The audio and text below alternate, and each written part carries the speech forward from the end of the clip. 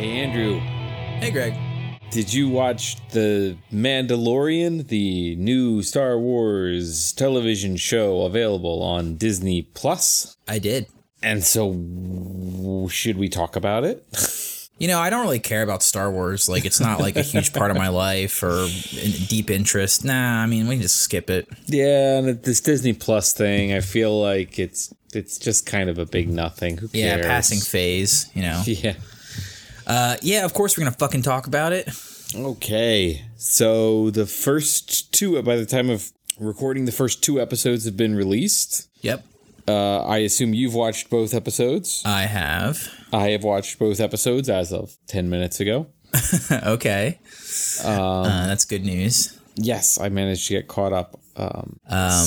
Cool. Well, I have, and I'll start preface this by, I heard rumor that the reason the second episode was so short is that the first two episodes were supposed to be kind of like one episode, and they kind of split it up for some reason. But apparently the rest of them are not going to be that short. And it did kind of feel like a longer, like parts of a whole, I guess. So yeah, I guess I could see that because it definitely was short. It was like 33 minutes. And I was like, oh, is this what we're doing?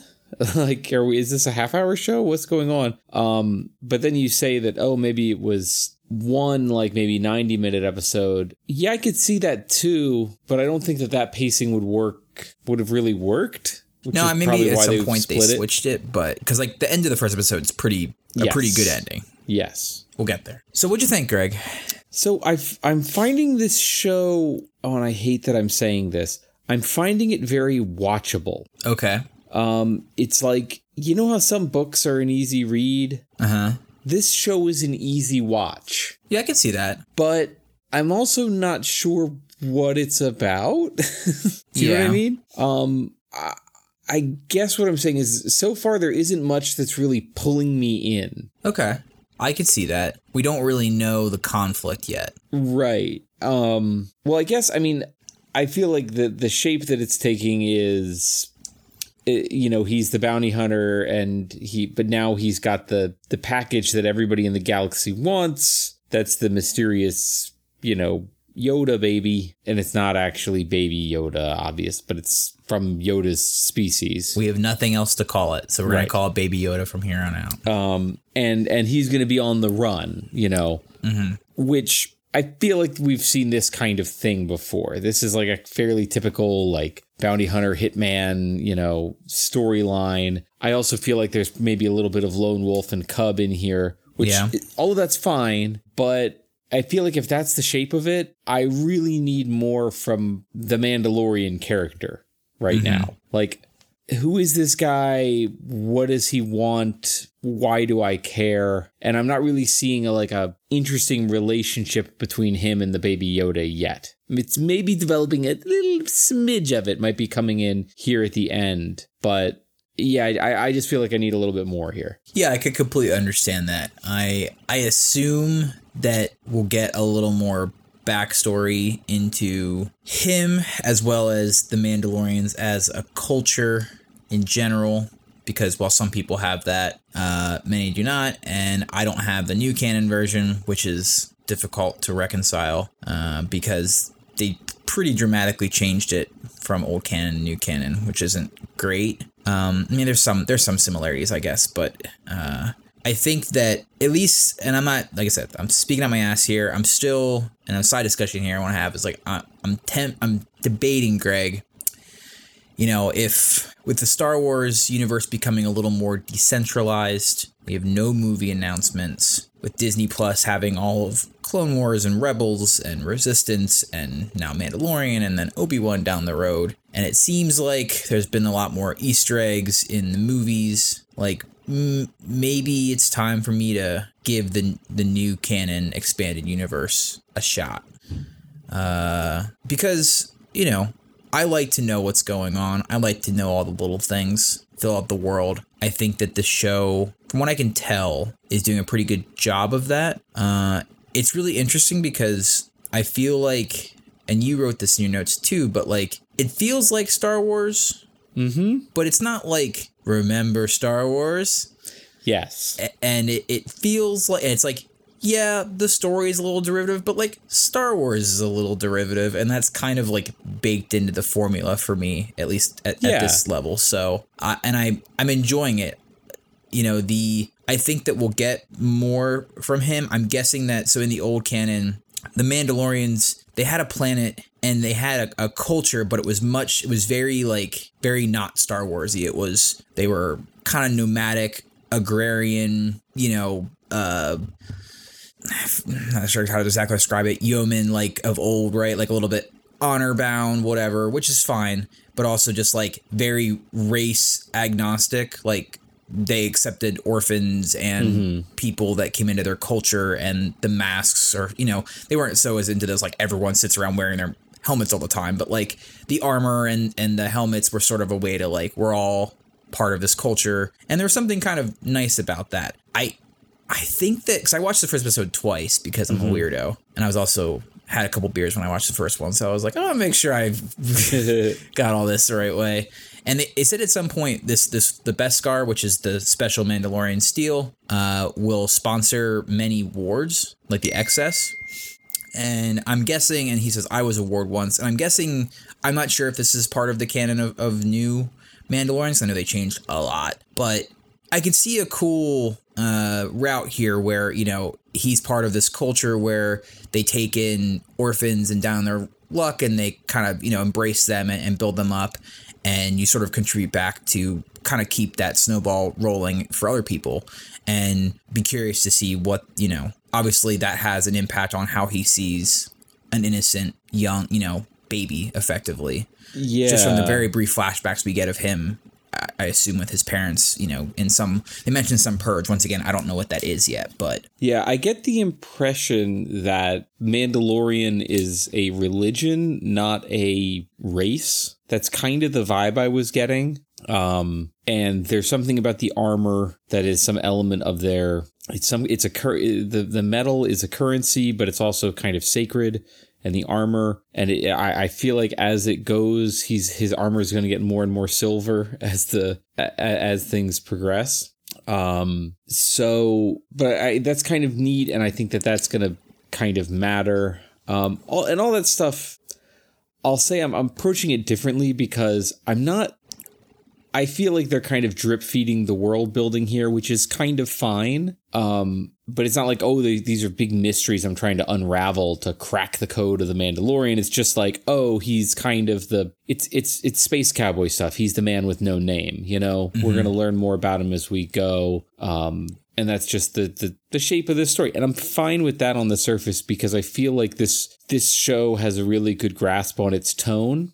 And it feels like Favreau knows where he's going with it. So I'm along for the ride for now. But I guess kind of my point of comparison is almost Logan, where, it's like the kind of the grizzled veteran and the innocent child. And, he's protecting the child and learning from the child. But that worked a lot better because you had Logan. And right now I've got a faceless guy who barely talks about anything but his mission. Yeah. I kind of need to know more about him. Like, I'm happy with him being somewhat mysterious, and I feel like we're getting there. So I'm not worried just yet, but I need more to know, like, what does he want? What are the stakes of all this for him? And like you say, I think there's something about his childhood is making him have extra sympathy for the baby Yoda. But yeah, we'll just have to see where it goes. My guess would be the next episode is going to be a little bit of a deeper dive into him and possibly Mandalorian culture, because I kind of feels like a video game to me at this point. Like the first episode, we kind of had like your first mission where you learn how to move and like run around, and you kind of get how the world works, and you pick up a new quest. And then, as things happen, that quest goes to shit, and you kind of now know the scope of the game. And then you need a little bit of time to take a break and fiddle in your inventory and, level up and whatever else. I'm glad you said that because this felt, especially in episode 2, this felt almost worryingly like a video game. Because side quest to a side quest to a side quest action going on. Yes. Like it's you have to, there's a couple boss battles, right? There's the boss battle with like the two, when he first gets to the planet, there's the boss battle with the two, like, big monsters. And he loses the boss battle, and then he gets rescued. And then you're right. Then there's like a training tutorial set up, and then there's a big fight, which involves you getting on a mounted gun, which happens a lot in video games, right? Yeah. Like you go up against the big, rush of bad guys, and then they give you a Gatling gun, and then there's, and then you get back in your ship and like, oh crap, like you say, now there's a side quest of you have to go to this thing, and you can't get your ship back. You can't unlock fast travel until you go on a fetch quest for some dudes. And that fetch quest involves a boss battle in a big arena where you lose all, you try all of your different weapons and you're just about to lose. And then you unlock the new power, which is press triangle when the bar gets full, and you get to use the force powers. And then also there is really what appears to be a thing of like, you're going to level up and get new like Beskar steel upgrades to your suit. Like it feels very much structured like a video game, which is, I'm a little bit worried. It's weird, right? Yeah, I kind of like it. I don't know. Like it feels, like you said, it feels very like straightforward and watchable. And, I hope we get more. Like the state of the galaxy is of large interest to me, especially not having read anything or watched anything about post Return of the Jedi land, because this was the area that was most interesting to me in the old EU. Like you've got these like scraps of the Empire left, and there's, it's the galaxy's just in chaos and commotion and motion. And I just think it's a really interesting place to be with a character like this, and you can soak up a lot of story on the sides as you go. And then whatever. I was reading a little bit of background just to, like whatever, because like officially the Galactic Civil War is over. The Battle of Jakku has already happened. So technically the galaxy's at peace, and the Empire is now, I forget what it's called. Like in the old books it was called the Imperial Remnant. It's called something else in here. So they own a section of the galaxy. The New Republic owns most of the galaxy, and then a section of more radical Imperials left to go to the Unknown Regions, which is what becomes the First Order eventually. But we don't know who Werner Herzog is sort of representing in this, which is interesting to me. I like stories that have a lot of different players. Yeah, and he's not dressed like anyone in particular, but he definitely had stormtroopers on his side. Correct. And the guy, the kind of snivelly scientist guy he was with, definitely looked like he was wearing an Imperial style uniform or something close to it. Correct. But we also know those stormtroopers look like they've seen some shit. Right. But we also know that the guy who played Gus in Breaking Bad, I'm forgetting his name, Giancarlo Esposito, plays a Moff of some variety in this, who has Death Troopers, which we recognize from Rogue One. And we haven't met him yet. We have not met him yet, but we know from the previews that's a thing. We also know there's a shit ton more characters in this show, so I don't know if we're going to get a party at some point, or they're going to be kind of just come and go as he goes on different, quests or whatever. I'm not sure. The promo Either way, I'm makes okay with that. Makes it seem like he's going to build up a little bit more of a squad.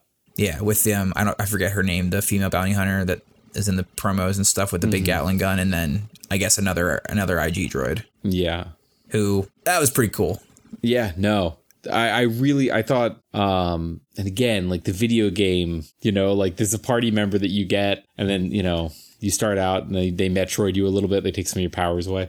But just the production design that went into him, like, and how he's like a gunfighter, but just like the way his body swings around and stuff is just so well designed. The aesthetics in this show are awesome. Yes. Like the way the production value is great, but beyond that, like just the way that and I don't know if it's just really clever camera and lighting work or if it's like using CGI to enhance, but the way his helmet is like always gleaming, and the way that I know Baby Yoda is like mostly a puppet.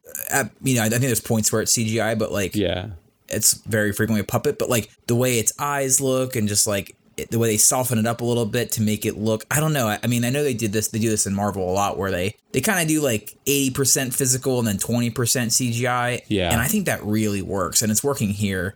And just the little details they have, like when he's in the canyon, which by the way, when they're riding across the in the first episode on those things when he's hanging out with Nick Nolte, that looked like the shattered planes from Way of Kings. Of course you'd say that. But like when he's walking through the cavern and you can see the reflection of the guys jumping across the tops of the cavern in the shine of his helmet, like that's just cool. Yeah, I really like and I think that's one of the ways it feels like Star Wars, is that the level of like what still looks like just kind of janky like costume and set design, and like some of it looks cheap but in the right way that just feels like Star Wars and feels lived in and just has the right like texture and weight of the old Star Wars stuff. Like the old Star Wars stuff, like a lot of the props like they look kind of flimsy and lightweight, and I like the way that this kind of leans into that,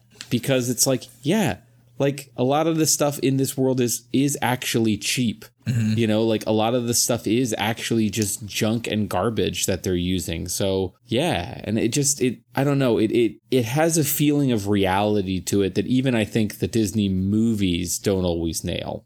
Yeah, and like just some of the like nonsensical Star Wars stuff where it's like he's got this like cool high-tech helmet, but he still uses like a weird looking glass that just looks like absolute shit, but is very reminiscent of like, you know, what we see people using throughout the films. And just like, you know, we still talked about that in our Star Wars episode way long ago of just like, this universe makes no goddamn sense, but it's fine. Like, it's completely fine as long as you don't look too hard.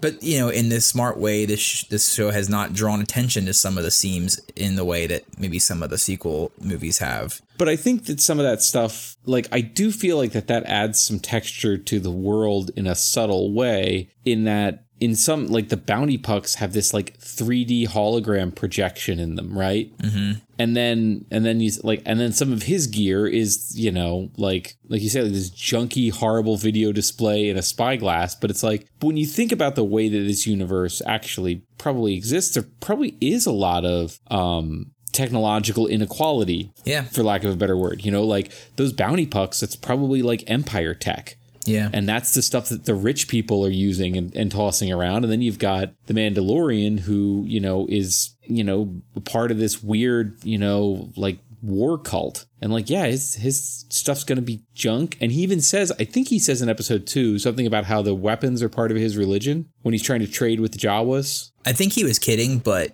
you could be right. I took it as a joke, but I didn't. I was like, I thought he was like, oh no, that's, you know, like that you know, that kind of makes sense a little bit, that's, you know, part of the Mandalorian thing, whatever that thing is. Yeah. I'll have to do some research for the next time we talk about this so we can have a little more context. But, you know, and when he's facing down the rhino for what seems like the last time, and he just kind of draws his knife. That seemed kind of almost ritualistic, you know, like, oh, this is the Mandalorian, like, you know, kind of, this is their death ritual.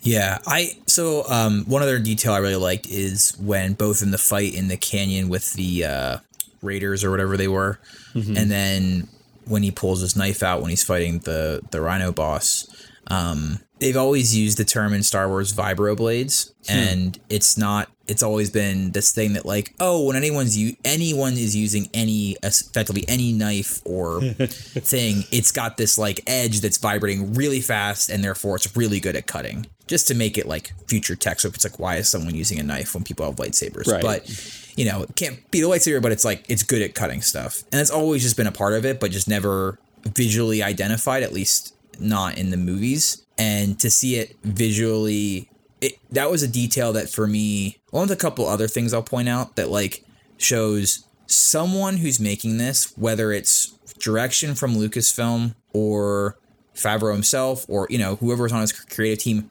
really cares about Star Wars. And things like when he pulls out the Imperial, when Carl Weathers pulls out the Imperial credits, and, you know, they have the little debate about that. And then he pulls out the calamari, I think it calls it flan or flam, something like that. And like, they're like gelatinous kind of whatever. And it's like, yeah, that makes sense, because like calamari is a water world, and that's where Admiral Akbar and the other Quarrens are from. And like, it would make sense their currency is like a weird goopy whatever. Like it just details like that make me, this is the kind of stuff that I wanted to see in the sequels, to be honest. And that's why I'm really excited, because if they want to double down on this universe and make it feel really full, these are the kind of ways you do that. Yeah. I agree. I'm really enjoying it. It just feels like Star Wars. It just, you know, and little things like why is his wrist controls able to control the kind of floating baby carriage, you know? Yeah. But it's like, that's just the kind of the way things work in Star Wars. Like the technology just kind of interfaces in bleepy bloopy ways and it all works. And I'm like, yeah, that seems like some Star Wars stuff right there. Yeah, and like the goofiness, like why is the baby flying after, like when he's on the sandcrawler trying to get in? Yeah. And it's just like, you're just going to have it like follow you? Like, I don't know. I mean, I assume there's some like whatever, but it doesn't really, you don't need to like ask too many questions if it doesn't come up in the plot. Can I talk about a couple of things I didn't like? Sure. I like the opening sequence, but whatever decision they made to have the guy that he's like capturing, the blue guy, yeah, he felt so. I keep wanting. I use this word before in this context. Doesn't make any sense, but anachronistic is the word I always think of. Where it's just like he doesn't feel like he's in Star Wars. Like yes, the way he talks and the way he acts and the kind of things he says is just like I just didn't like him. And I got they were trying to go for this like smarmy whatever, you know, to make you feel like, well, this guy's okay to get taken in for bounty, but like it just felt like he was in a different movie to me. Yes. And who was, because that was somebody. Was it someone famous? That was, yeah, let me just. It's related to my other problem is that I've always struggled with Star Wars, where like when famous people show up, yeah, it makes me feel weird. It's Horatio Sands was okay. was the blue guy. Gotcha. I mean the makeup was great. It was either him or Bobby Moynihan. Yeah, there was just something to his performance that did not feel like Star Wars, and I don't know what that is. Like it was like it was too just kind of naturalistic. I'm not sure. Yeah, like maybe the accent. I don't know. There's like him, and then Brian Posehn is the kind of taxi driver. Yeah, that stuck out to me. Like, I mean, that's fine because I like him a lot, but like. But it's also like there is something about seeing someone you know. Yeah, it's very off-putting. Like Carl Weathers, like I was like, all right, like this is someone I know, but like he's doing a good job. So I was taken aback by Carl Weathers because I was like, oh, that's Carl fucking Weathers. But also, so far there haven't been a lot of black people in Star Wars. That's true. So far before Carl Weathers, there's been, I believe, 2. There was Lando. There was Finn, and now there's Carl Weathers. Oh, and Forrest Whitaker's character in Rogue One. But so far, you know, there was, okay, so of 4, 2 of them have mustaches. It's like, it was just off-putting. I was like, wait, what? Is that? No, that's not Lando. That can't be. What? Is that Carl Weathers? But he threw me off. Horatio Sands threw me off, but Werner Herzog did not throw me off. And I don't know like, why. Yep. I don't really know him from as many things, I guess, personally, but I know he's a famous actor, but... Well, more famous as a director. Yeah. But it's just, it was weird. Again, this is one of those things, like there's certain actors who just slot into Star Wars and you're like, yup, that makes sense. And then others where I'm like, no, you're from a different galaxy. This doesn't work. But Werner Herzog does work. Yeah, like, I mean, and Nick Nolte, like, the makeup and effects on that was great. Was he the voice, though? Because the voice to me just seemed like a standard, like, voice actor. I think he was both. But... yeah, no, he was pretty good, and I liked how they were like, yeah, no, this is just like bad Star Wars makeup. Mm-hmm. Dig it. And like, yeah, they did a good job with like the size, you know, forced perspective or whatever they did to make him look like a little Ugnaught. I will say that the music is really good, but it's a little too much. Like it's trying to elicit emotions that I don't think it's earned yet. Like fair. It was really like dramatic and bombastic when the Mandalorian was leaving Nick Nolte's character and that planet at the end. It was just like swelling, and I'm like, are we supposed to be like, what are we supposed to be feeling here? Like, yeah, I mean, like he beat the side quest, it's cool, but like I don't know, it just felt like a little bit too much. And that actually, like, that kind of thing I'm very like musically oriented when it comes to movies. Like, it can basically like make or break a scene or a whole movie for me if they can get me immersed for the music. That's why Chris Nolan works so well on me, because I'm just like, yeah, he's playing the sad music, I'm sad. Like, so I just like a little nervous for that, where because like the Flash, like in the DC CW shows can do that sometime, where it's just like too bombastic, and you're like, this isn't like go easy, guys. Like, let us earn it first. But as well as just like, I just felt like the end of the episode just didn't quite stick for me for some reason. Just like the leaving and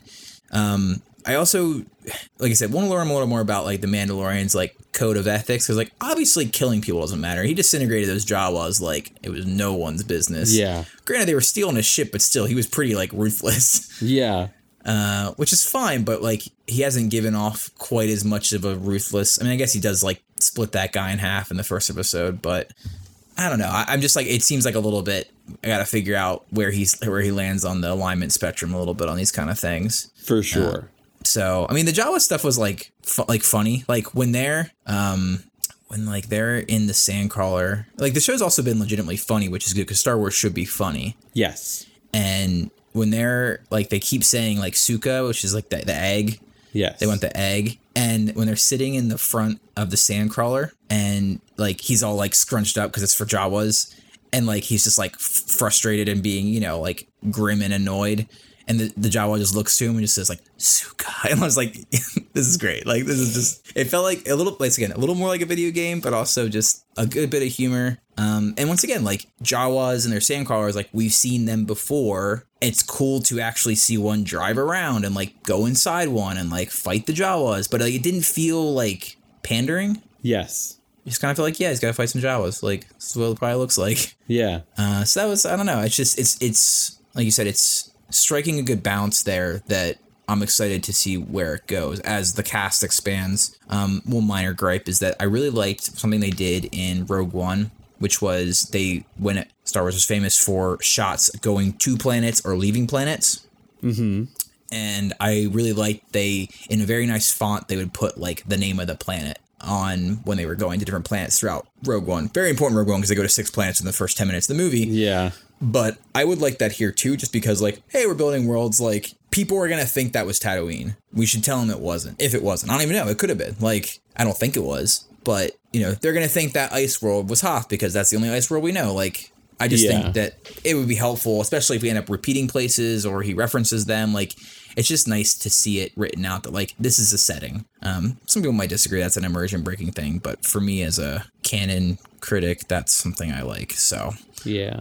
But we'll talk about the elephant in the room. God damn, that Baby Yoda is cute, man. Yeah, they know what they're doing with that stupid Baby Yoda. It's so fucking cute. It's like, it makes me mad and it's painful how cute it is. Because I don't want to think it's cute. But it's just like, no, it's just like, it's mathematically designed to be super fucking cute. Yep.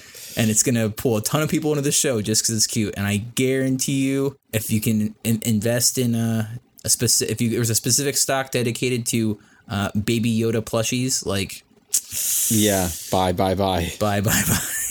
But what did you think of this inclusion from like a story or broader Star Wars perspective?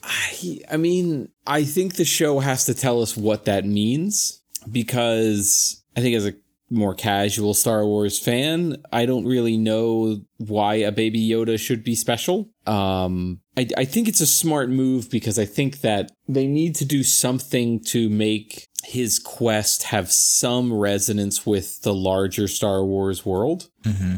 You know, if he's just chasing some, you know, valuable MacGuffin around, that's not as... It doesn't feel very Star Wars-y, you know? Like, he needs to be doing something that's kind of big-ish and something that's going to draw the attention of, like, powerful people. So, and I do like the lone wolf and cub setup, you know, that I think that's a perfectly fine trope, you know. I mean, especially as Westerns go, you know, True Grit, Logan, Road to Perdition, all these things were like, it's a classic setup. So this is fine for me. Again, I need to see where they go with it, because it could end up being just a cheap, like, fan servicey nod, right? Mm-hmm. Like, they need to give me a reason why this has to be a Baby Yoda and not some other, you know, random child character for him to take under his wing. Yeah, I'm curious because, you know, I think I agree with you completely what you said about tying it to the larger story and making it feel like there's a little more stakes, as well as all the other, you know, Western tropes and all that. I think that the only thing we know, I think it's so interesting for both casual and hardcore Star Wars fans, is that Yoda and Yoda related things has been pretty damn off limits for the course of Star Wars stuff. I mean, when we see, one of the big parts of episode 2 that people love was like when we see Yoda like actually use a lightsaber. It's like, holy shit, like Yoda can use a lightsaber, man. And like when he fights the Emperor, and the only things we've gotten about him, like he's shown up in books and stuff, but he's just doing Yoda things. But like, we have no idea where he came from in a universe that's been explained to death 100 times every different direction, where yes, the bartender from Mos Eisley has a backstory, right? And Greedo has a backstory, and everyone's got a goddamn backstory. We didn't have one outside of what we see in the movies. And we know he's, 900 plus years old. We do see another member of his species in episode 1 on the Jedi Council. Her name is very creatively named Yaddle. Good job, George Lucas, on that one. But we don't see her past then. I believe she sacrifices herself at some point. I forget if that's old canon or new canon. But anyway, she's not around. So just like a very mysterious character and mysterious race. And once again, in a place where like every race gets their entry in the source book. And then, you see them in the video games and the action figures and blah, blah. And just like, so I think to delve more into that is, and obviously like, a very important and mysterious character. I think it's wise. I mean, I think if they do it right, it could be really powerful, especially, I don't know. I could see it going a few ways. Like, obviously this isn't going to tie into, I don't think it's going to tie into episode 9 at all. Although the timing of the release of this and when episode 9 comes out is a little bit, I don't think Lucasfilm is running Star Wars well enough to make that happen convincingly at this point, in the way that I think that Marvel's going to do a good job with that with the shows and the movies moving forward. I don't know. On one hand, I'm like, from a business perspective, why wouldn't you, Because there's theoretically business value in all these things really linking together, because then people are going to want to watch them all in order to get maximum value from all the different things. So, but if I'm Disney, I might also say, look, just having enough Star Wars stuff out there in the air is just going to help, Just getting people in a Star Wars mood. I don't necessarily need to be doing the Marvel thing of continually dropping the hint for the next episode, So I don't know. Honestly, I'm more interested in this than I am in episode 9 right now. I'll agree with you 100%.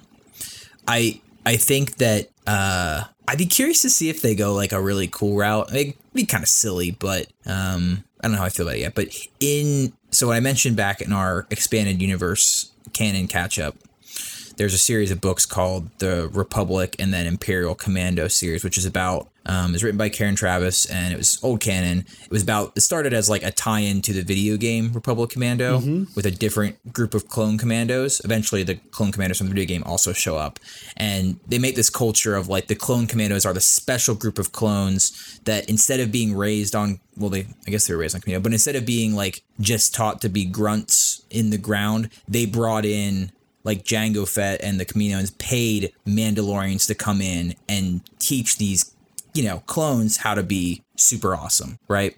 And so you follow all the clones and also like their trainers, the other Mandalorians. And this, I mentioned that episode as well, that this is the first time that Star Wars really tried to like develop a culture in the way that maybe Klingons were developed for Star Trek, where there's a language and, it's really full. And one of the things that happens in that, because they're obviously interacting with Jedi, is that one of the Jedi effectively defects.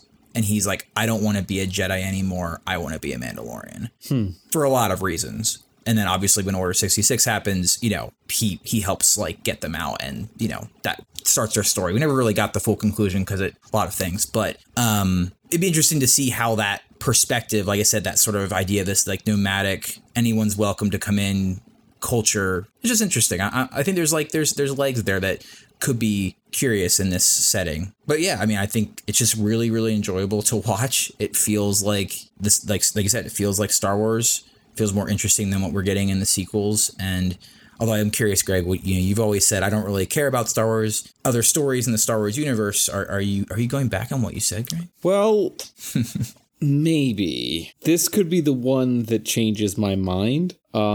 but I really need some more from it. I need to see where it's going and see if I think the question at the end of this for me is going to be, obviously, was this thing good, right? This, but also, did this need to be Star Wars? Yeah. So to me, that's kind of the test of like, do I care about non-Skywalker Star Wars stuff? And if we look at this and we zoom out and you say, look, if you had just done this as just a Western, would it still have been as good? Or if you had just set this in some generic sci-fi universe, would it have been as good? I mean, I think that's going to be an important question when we kind of ask where it fits in the greater Star Wars world, because if at the end of the day it's just a cool story that they slapped a Star Wars skin on, then that doesn't speak too well to, you know, Star Wars as a thing that can sustain its own stories. Yeah, I'll be curious. I mean, like I said, I want to learn more. I need to do some digging, and I'll do it before the next episode we record about what the new canon Mandalorian situation is. I think that because in the old books, you know, we think of Boba Fett as being like a Mandalorian, but really he was sort of an outcast, and not all of them were bounty hunters or whatever, like this sort of seems to be implying. Eventually he does sort of reconcile with his past and become what, and this is something that they have in the new canon, I know for sure, is called like the Mandalore, like basically like the king of their culture. Or he just dies in the Sarlacc pit. Maybe. I mean, there's been no stories about him in the new canon. I'm pretty sure that Disney said, like, all that stuff isn't true anymore, but Boba Fett's still alive somewhere. There are some people that said they think they saw him in this episode. I mean, it was just, like, similar colored armor, so, like, maybe. But I'm really curious what, the one thing they mentioned here that I'm still like, ooh, what's that? Like, they put some breadcrumbs out that I'm like, when she said, has your sigil been revealed yet? I'm like, I don't know what that is, but that sounds cool. Some, like, fantasy bullshit, but... I kind of feel like when I'm watching this and I'm watching this Mandalorian, like, do Mandalorian stuff, I'm like, is this thing saying, like, Boba Fett was just really bad? Like, he was just a really shitty Mandalorian? Maybe. And this guy's, like, actually competent? I mean, this guy's gotten his ass kicked by animals pretty frequently. Yeah, but I don't know. He just and seems... the Jawas, too. He just seems like Boba Fett's a total shit pile in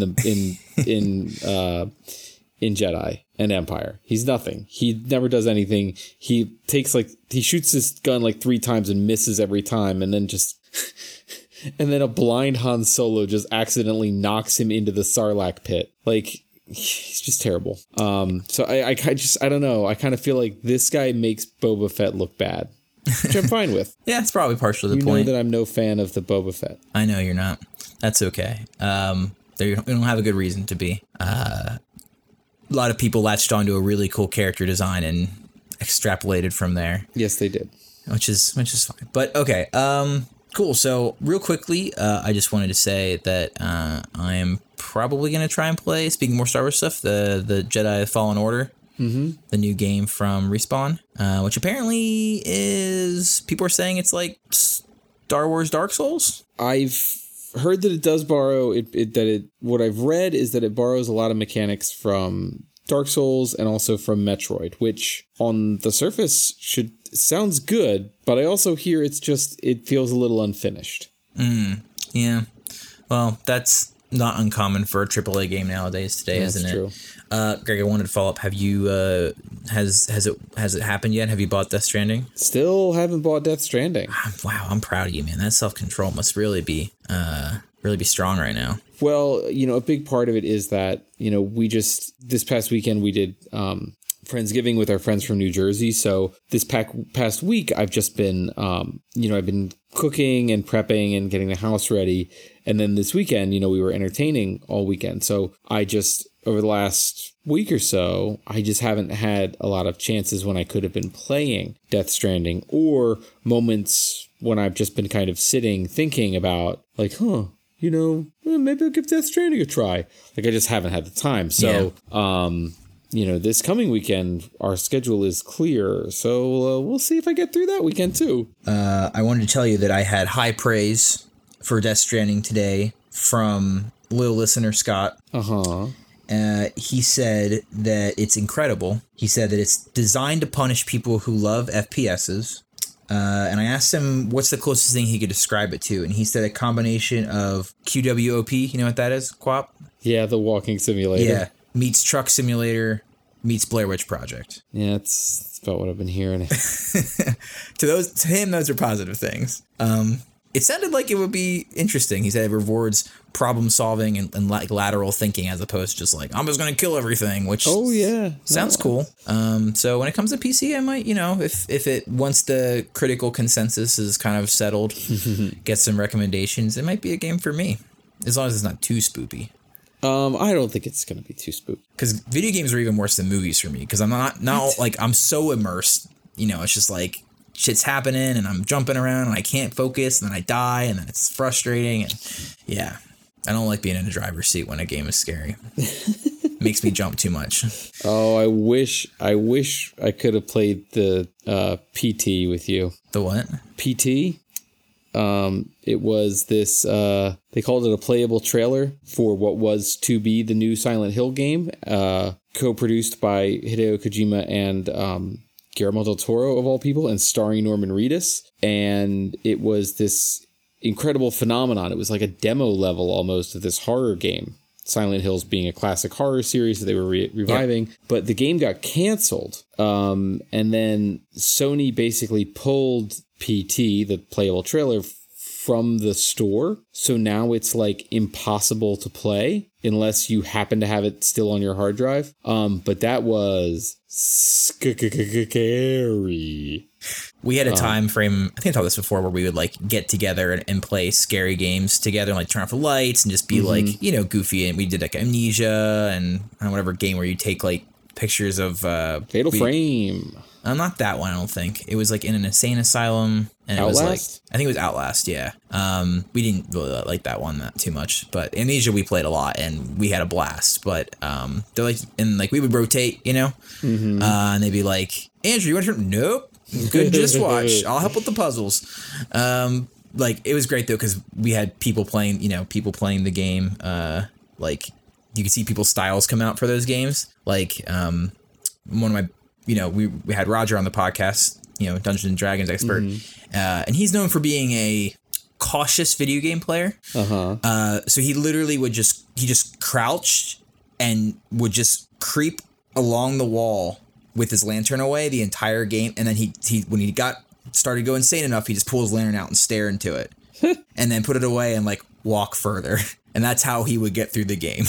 Painstaking, but he's not gonna die. Meanwhile, another friend, just full on sprint, like running around, just dodging the back. It just, the different styles you could play that game was a lot of fun. But anyway, I might give this game a go then.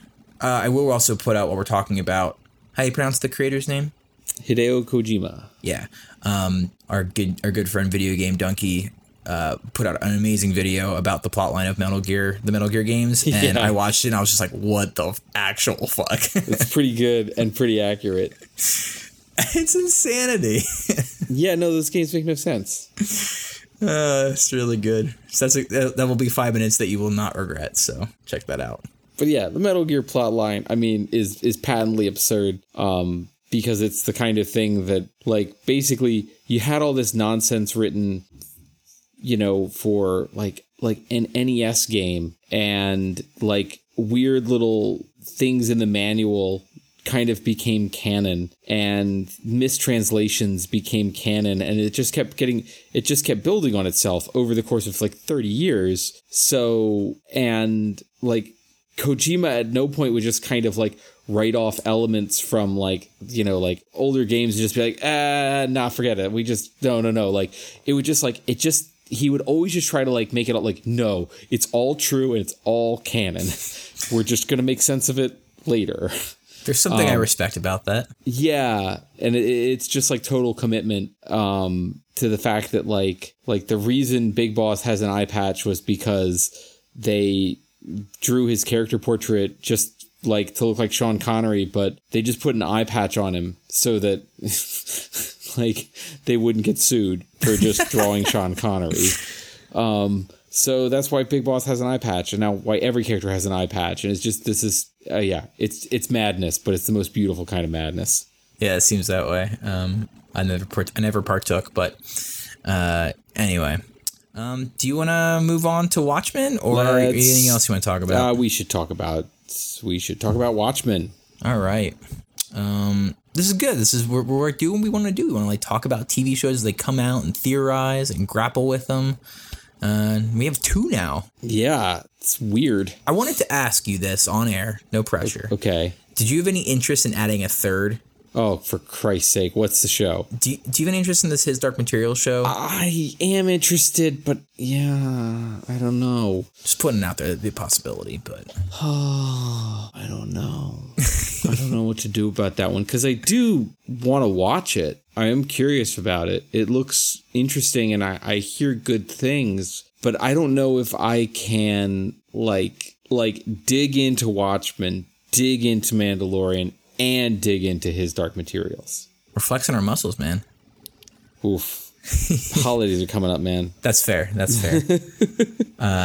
Yeah. And then we'll have, Witcher. Oh, Jimachi. I don't know. I feel like we're just pigs in mud right now. Great. Monster. All right, let's talk about Watchmen. All right. A Little Fear of Lightning, is that what this one was called? Yes, this is episode 5 of The Watch Boys. So I really liked this episode. It was great. Yeah. This basically corrected all the complaints I had with the last episode. That's interesting.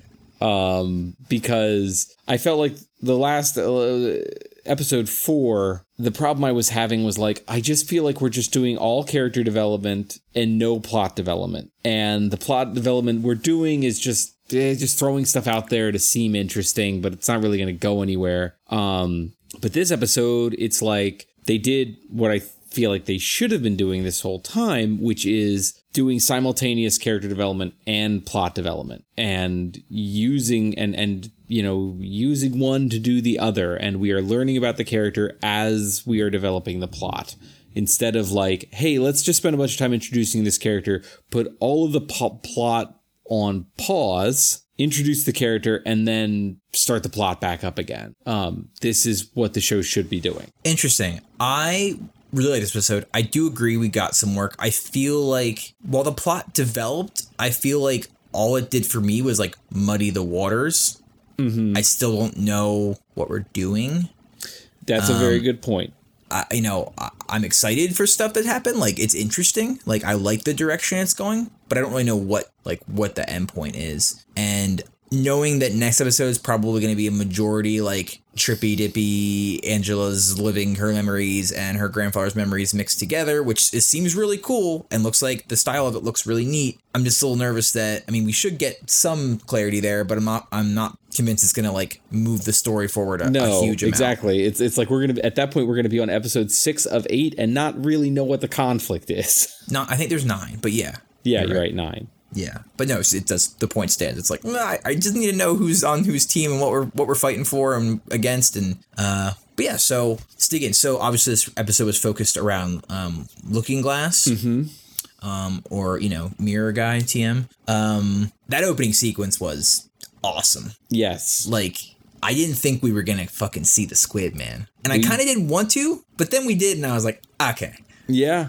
I was happy to see the squid. I was happy that they're still doing the very Dave Gibbons thing of, using weird little visual cues. Like as we pulled away from the fair in Hoboken, the Ferris wheel started to resemble more and more Dr. Manhattan's symbol. Mm-hmm. I like that they do little things like that because, yeah, it is a little heavy handed, but it's also that's Watchmen. Yeah. It is supposed to be like dripping with omens and symbolism. That's the whole point. Yeah, it was a really good opener and felt like an origin story for a superhero, Yeah, like the way it was like just like almost overdone with the like he's in a hall of mirrors, guys. Mm-hmm. Get it? Yeah. But you're like, but that's Watchmen. You know, this is his origin story. Of course it's going to be that crazy and bizarre and like overwrought, but then his current life is kind of sad and grounded, Mm-hmm. And like that's the way it all fits together. Where like, you know, he's in this like the Hall of Mirrors, and you know he's naive, and then he has this traumatic experience, and then the fact that what do they call it, I forget the made up word that his mask is made out of, and everything's lined with to protect them from like you know, he sees this like the damage of the psychic blast, which I kind of forgot was like a major component of the attack. And like, you know, just the way it all fits together, it's just like it's silly and contrived, but like in the very superhero kind of way. And it was just like, oh, this all makes sense now. Cool. It was just great. Yeah. And I will say, I mean, I was already feeling like Looking Glass was my favorite character on this show. But then I feel like the way that they have now set up that like his quote unquote day job is to sit around being existentially exhausted by having to call bullshit on focus groups all day. 'Cause that's like 75% of my job. I'm like, oh, they made a man just for me. They made a TV man for me, for me, Greg Park. And I was like, yes, I've been there. I've been in that room. That's funny. Maybe we can talk about focus groups some other time. I want to know more about that. In my professional opinion, they hated it. You should start saying it just like that when you're at work. Yeah. I love this episode. I was still a little unclear about something though. Mm-hmm. When he says he can tell when people are telling the truth or lying, is that just like I'm studied at this, or is this like post psychic exposure, like semi superpower? I think that's supposed to be unclear. Okay. Because I one of my predictions from our last episode was that he's a telepath, and that the mask is in some way helping him keep, you know, like protecting him psychically. And so I was maybe half right there. Yeah. But I think it is highly possible that he does have some latent telepathic abilities. That, you know, he plays off as just being really, really perceptive of, you know, reading facial expressions and body language. But you could also argue that because so much of his kind of formative trauma was being misled by that punk rocker girl. Yeah. What was the name of that gang? Were they the Top Knots? I don't know. But all I know is I loved like the callback, and like that 1985 felt so much like the 1985 represented in the comic. It was so well done. Just the colors and the imagery and everything about it just really seemed like they just brought it to life. It's great. Yeah, that was good. And it's in a way that was not the case in the Zack Snyder movie. Right. But yeah, like if that was his kind of formative trauma, that now he spent his adult life just making sure he never gets tricked again by someone. So he has just developed an uncanny skill for, you know, telling when someone's lying. You could go look at it that way too, which I think is equally interesting, maybe more so, maybe less so. I don't know. Yeah, no, I agree with you.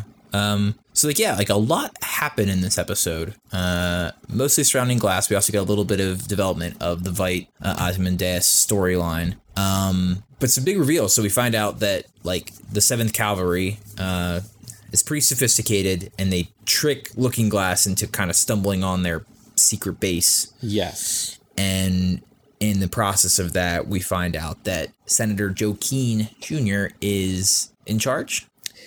Yeah, it's a little unclear if he just kind of took over or if he is like he created it. It's unclear, but I don't necessarily know that that's an important factor.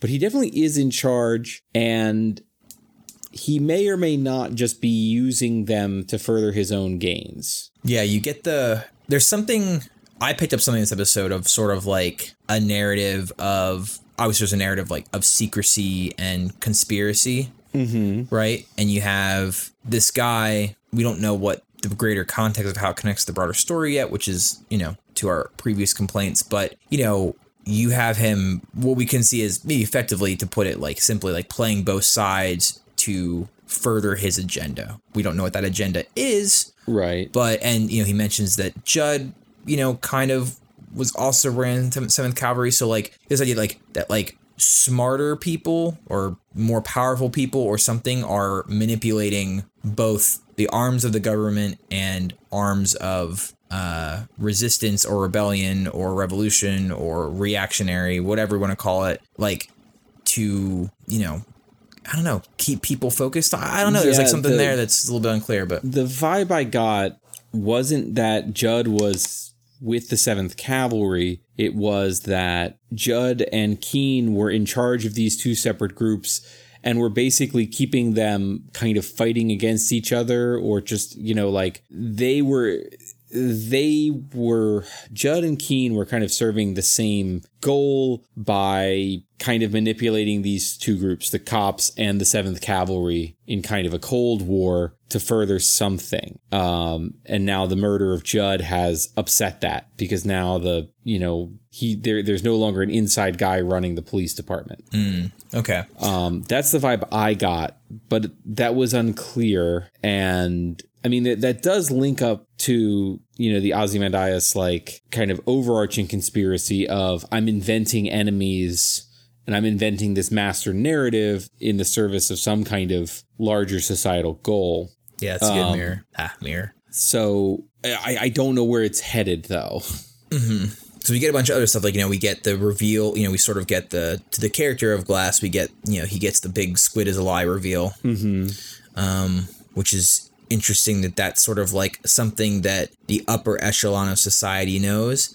That video, like, fucking Jeremy Irons, man, like, just like the smugness with which he made, like, the details surrounding the video being made and like this whole like making on the plan, but just the way he captures like Ozymandias' like righteous smugness is just so good. Yeah, perfect. Like it's that, like, he's got you hate him, but you also admire him, and you're like, he's got that perfect blend of, like, you know, I'm right, you know, I know that you think I'm an asshole, we're gonna move past that because I've got important things to talk about, and yes, I am quite pleased with myself because I did a good thing, I did a really cool thing. Yeah, like, you can thank me later.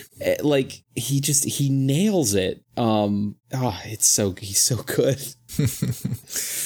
We also get that the 7K, they're experimenting with portals, which is interesting. And they reference that, like, that's the cover story for why the squid happened. Yes. That, like, someone was fucking with portals and they fucked up too much and it triggered the squid attack. Or drew it in or something, right? That's the set. Like, this is the same model that they were using when the and that's Veidt happened. Technology, right? Because, you know, he was the one who reverse engineered Dr. Manhattan's teleportation powers into the portals that he was going to use to make the squid thing happen, and also, you know, provide the cover story for the squid. Right.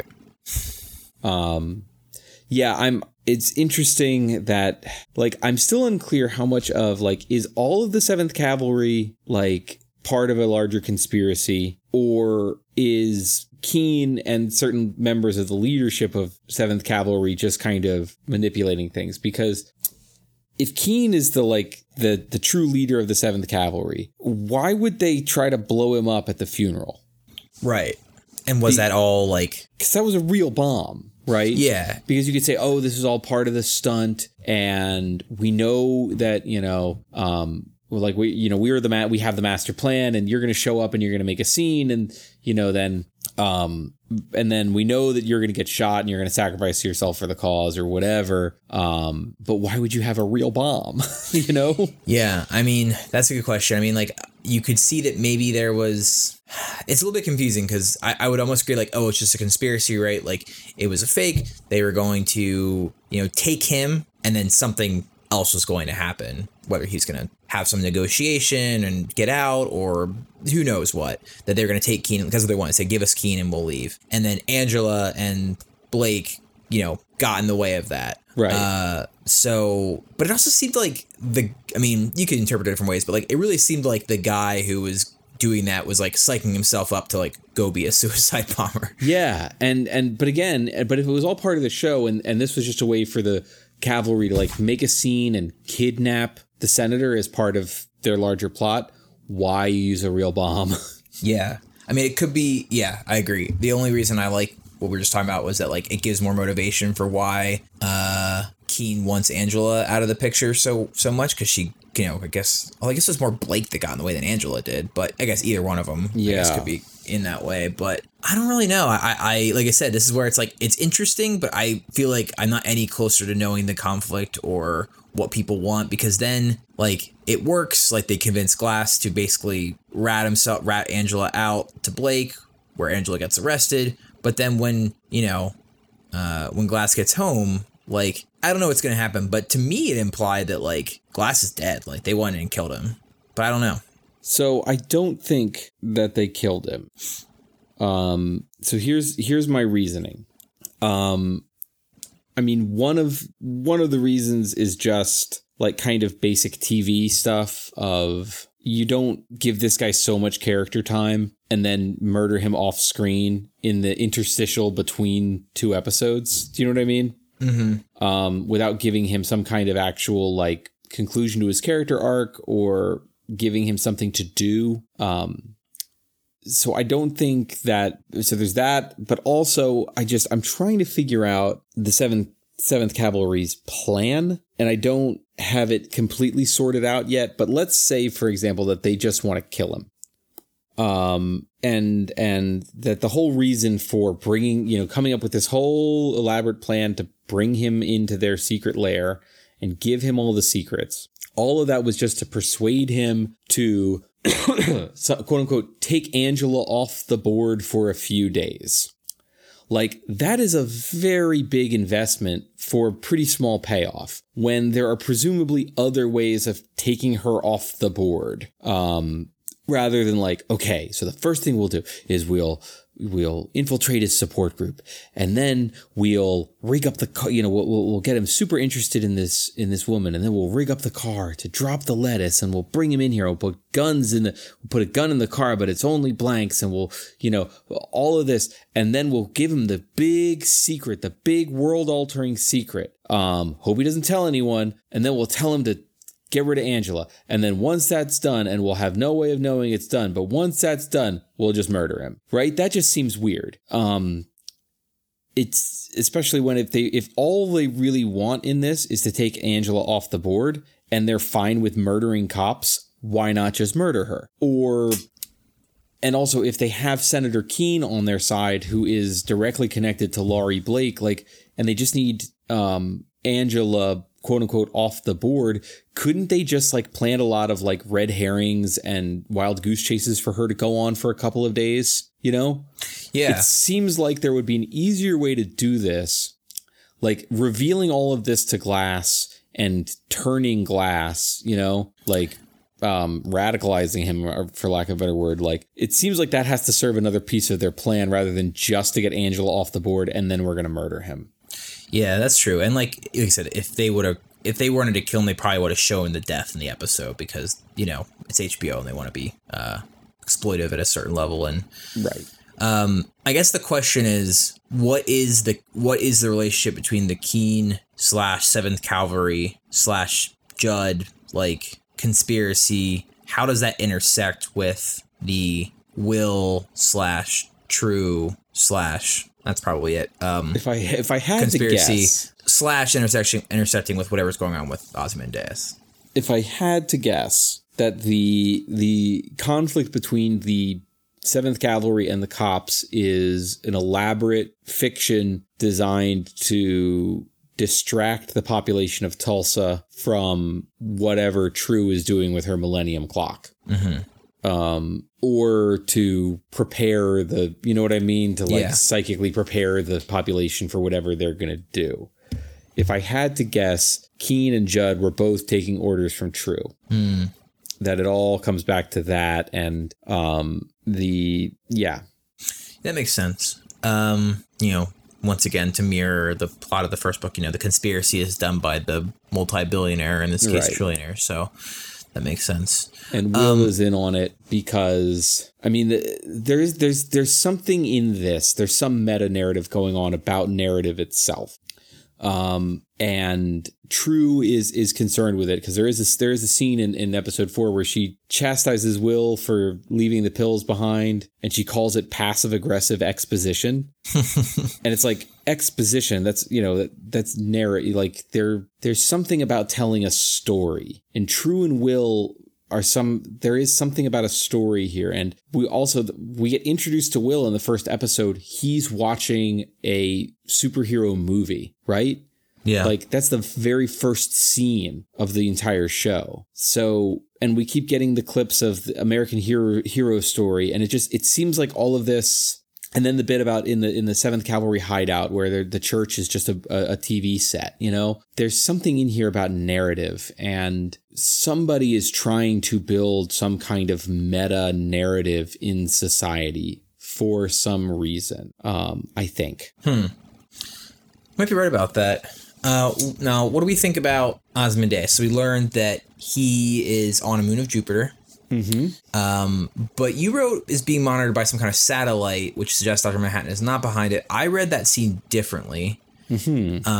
Because when he gets out, he uses the bodies and writes "Save me," and the satellite sees him. So I interpreted it that perhaps Dr. Manhattan could still be involved or behind it, not necessarily, but that whoever that satellite is someone who would not know he was otherwise there, and therefore, otherwise, what's the point? If it's just someone being like, yeah, fuck you, dude, we know you're there, like, ignore him. Also, was the guy who's like the warden, was that the same actor as like the other clones?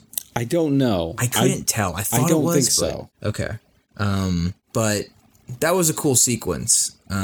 But like, I wonder, you know, did he know that the satellite would be there at that time, and that's why he went out there? I don't know. Like, it just seems, it seems like the technology behind it is beyond what even someone like maybe True could cope up with. We're not really positive about that yet. But I'm not sure why if that satellite is who's monitoring him. I don't know what that would earn him by writing out "Save me" with dead frozen bodies. Yeah.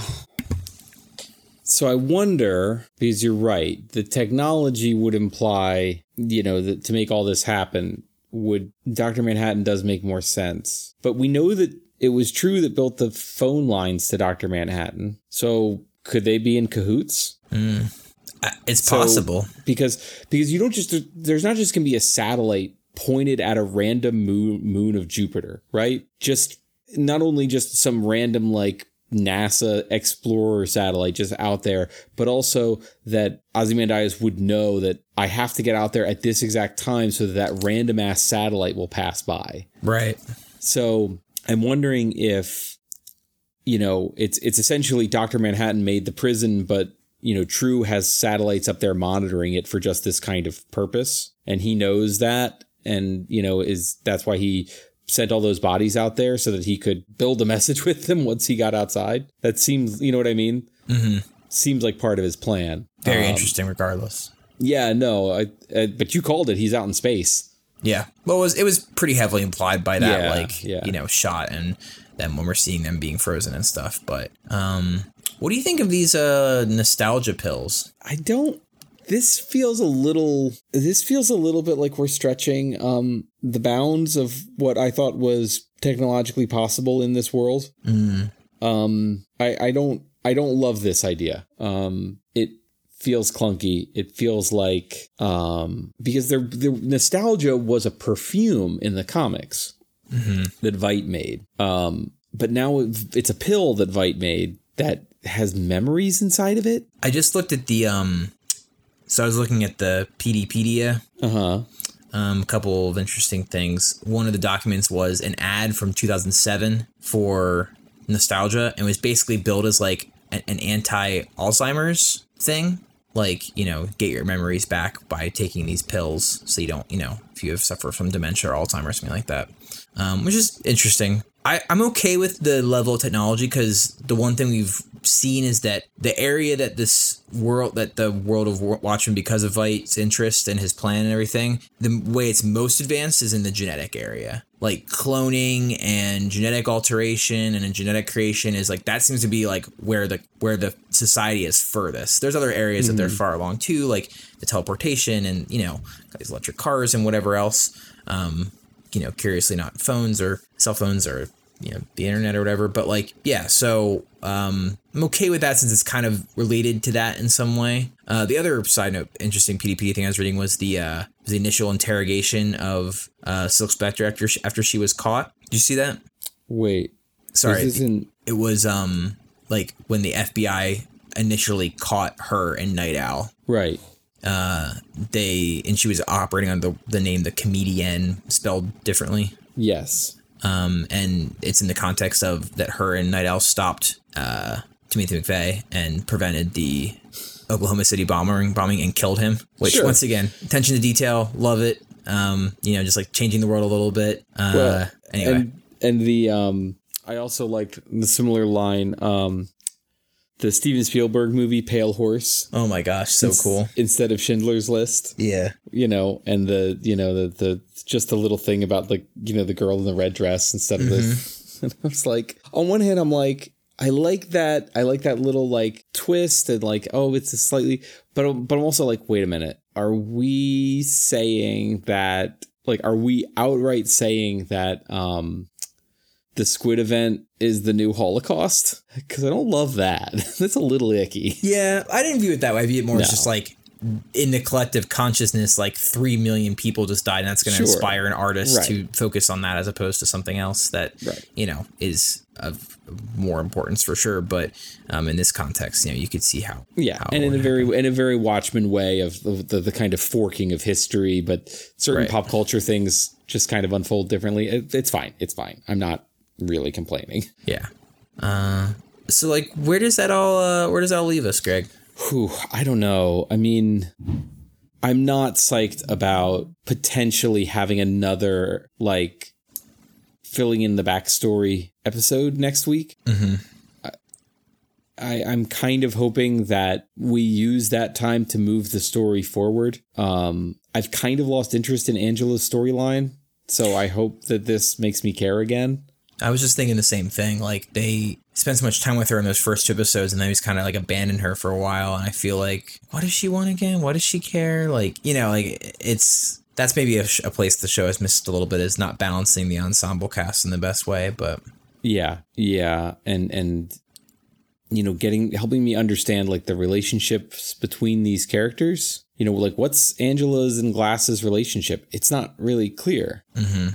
And not in a I can't wait to find out kind of way. More just in a like they didn't bother to tell us. Yeah. I'm a little bit worried about that. It feels like, now we're gonna do a stunt episode. But I do, even though this episode was better executed than the last 2, it's still, and you reminded me of this, but like it still did a little bit of like, we're just adding mysteries to the pile. We're not really actually answering any questions from previous episodes. We're just creating a new set that we're probably not going to answer next week either. Yeah, I mean, I feel like, I don't know the appropriate analogy, but like, feeling like you're making like an elaborate knot, and potentially like with one fell swoop through good writing, you can tighten it up and it makes all the sense in the world with one big tug. And that could potentially happen through a bunch of memories from one of the mysterious characters in the show, or it could just make it even more confusing. I'm not really sure. Yeah, I think that,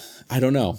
I worry that, again, it's a lot of building, and what this episode got right that I feel like was missing from, that was in the comics but hasn't been in the show, is that like, yeah, you've got this unfolding mystery, but you also have these really compelling human moments that punctuate it, that keep you interested, because you're interested in the characters on a human level as much as you are interested in the world building and the mystery. I feel like the last couple episodes has done a great job with that part, the human elements. But another thing, and I complained about this last week, and it's still true, is that the show still has not presented me with a world worth saving. Mm-hmm. And one of the things I was thinking back about the comic and how it did that was, you had the stories about the central characters, but there were also all these little side characters that, you felt like you wanted things to be okay for them. Even though the heroes were doomed and compromised and conflicted, like you still had like the little side story about like the newspaper vendor and the kid who was reading the Black Freighter. And you had you learned a little bit about like Rorschach's prison psychologist and like his home life and those sorts of things, so you felt like that there were people in the world and there was a world worth saving out there. This show hasn't really given me that yet. Like, I don't care enough about any of these characters that I'm like, oh, I hope he makes it out of this okay. I'm maybe getting there with Glass, but, and I haven't really seen anything of like, well, yeah, these heroes sure are a mess, but boy, the donut shop guy, I really hope he's okay. You know, we haven't really got there. Like, the whole world seems just kind of corrupt and slimy right now. Yeah. I mean, maybe you could make an argument that because of the broad, like I said, and the show could do a better job at portraying this. Like, when you see perhaps attempts at solutions of problems in our 2019, or a place that history forked and things are a little bit different or perhaps better, depending on how you view things. Things like, the acknowledgement of racial violence and reparations, or, the limiting of police, brutality. Like, you could say that, maybe these are the things that are supposed to be conveying to us, like, like all the cars are electric and global warming's not a thing from the sounds of it. Like, these are things that, like, oh, this world is a world worth saving because they've solved all these issues that we haven't been able to solve. I don't know. That's just a thought. But. Yeah. Or give me some more people in the world that, really the only people we're meeting outside of our main characters are their immediate families and friends, and then a bunch of racists. Yeah. So it's just kind of like, all right, well, I don't know if the supposed villains succeed with their doomsday plot. I'm like, I don't know. Tulsa seems kind of shitty. I don't really see, and I haven't really met anybody in there that I care about. Yeah. That's right. What I feel like that's missing. And we also don't know what we said last week, there's no ticking clock, right? It's like we don't know what the doomsday plot is, or even if it's bad. Right? Like, yeah, the threat of nuclear annihilation was obviously something that was weighing heavily on people. And, I mean, maybe not quite so much in the 80s, but it was still there. But in the comics also, in the comics, it was set up that world was on the brink of annihilation. Like, it was constantly there in the background about like new missile sites being discovered in Russia and talks breaking down. And like, it was a thing that was happening in the background. Right. And they mentioned in here, like, this episode in particular, like multiple times, like, this was going to happen. Like, right. Which I think is there's something interesting there about, I'm thinking a lot about these alternate histories. I don't know. I'm finding it very interesting, like, because as a historian, we talk a lot about, like, what ifs aren't a good way to do history. It's something you're trained, one of the first things you have when you're in an early history class in college, when you're in like the major classes, like, what ifs are for bar rooms and, talks over beer. It's like, it's not a scholarly discussion to talk about, and it's not helpful. However, at the cusp of some arguments, a lot of historical investigation is a sort of tacit implication that, like, well, if this didn't happen and that didn't happen, maybe this wouldn't happen over there.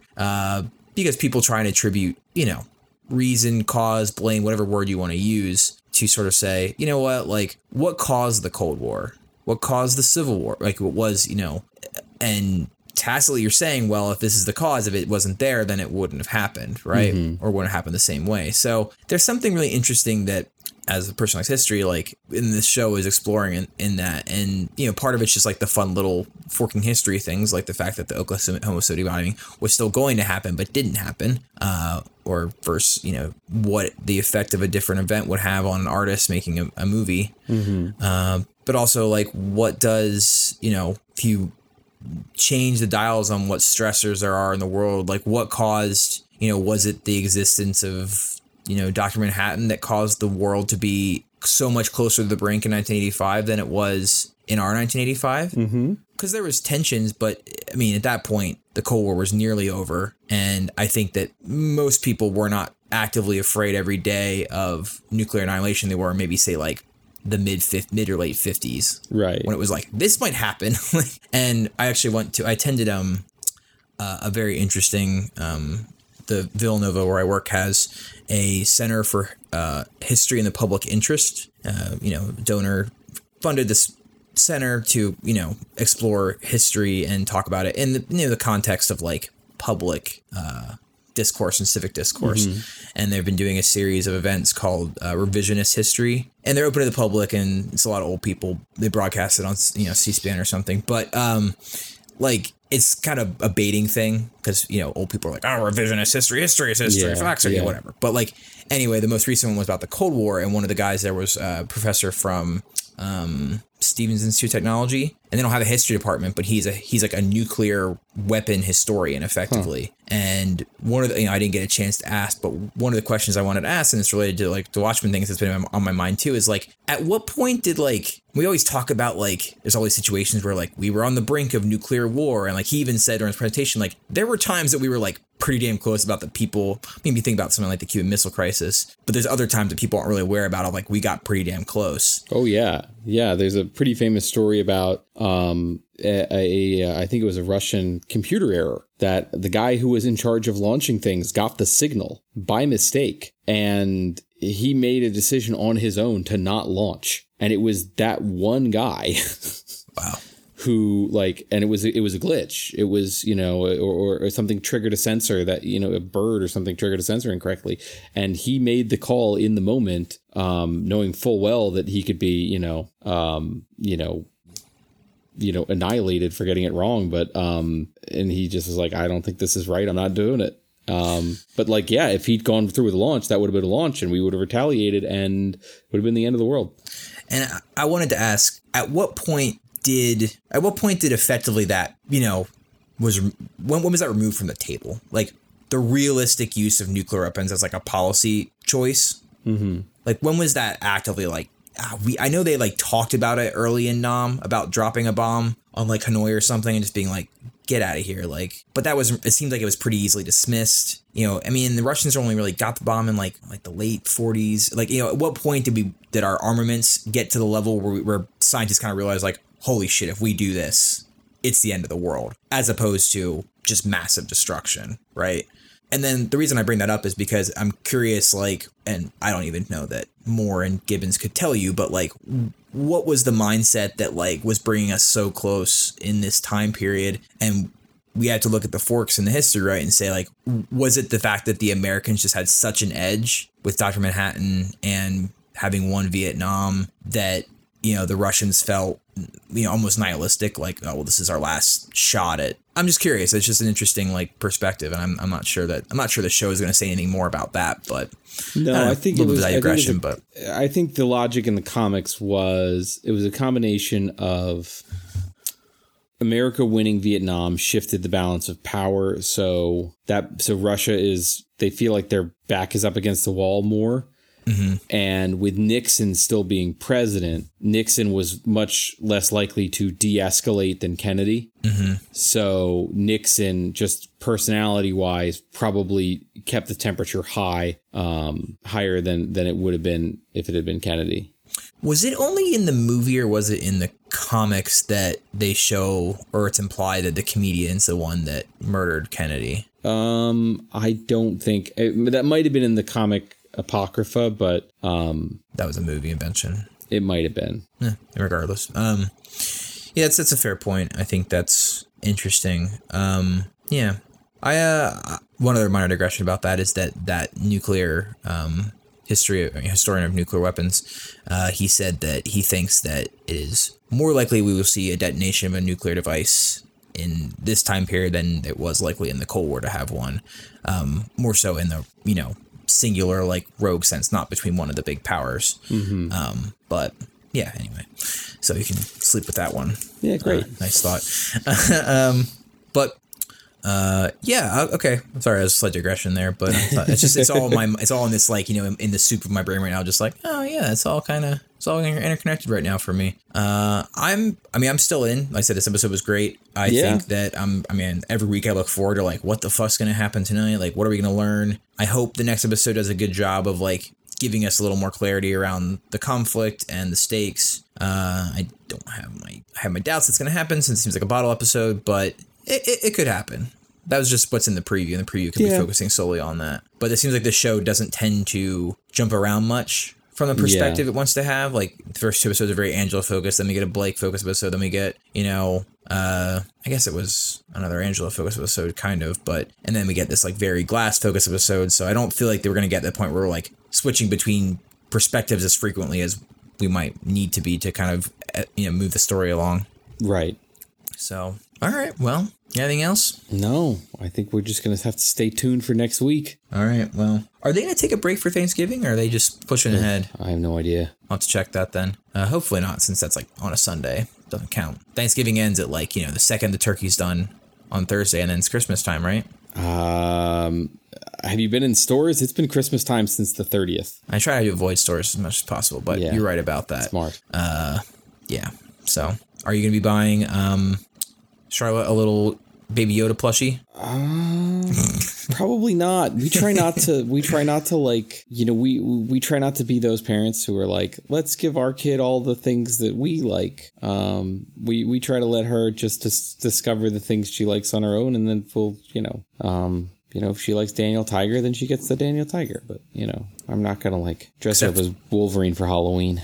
Except for the Bell Witch albums she listens to in the car. Well, that's because when Daddy drives, it's Daddy's music. You leave the pushing of things to like overbearing friends, like with Cthulhu children's books. Oh, well, and there's a stuffed Cthulhu that watches over her while she sleeps. So. Well, that's good. I was a little worried. No, that's fine. All right. All right, buddy. I'll see you next week. See you next week.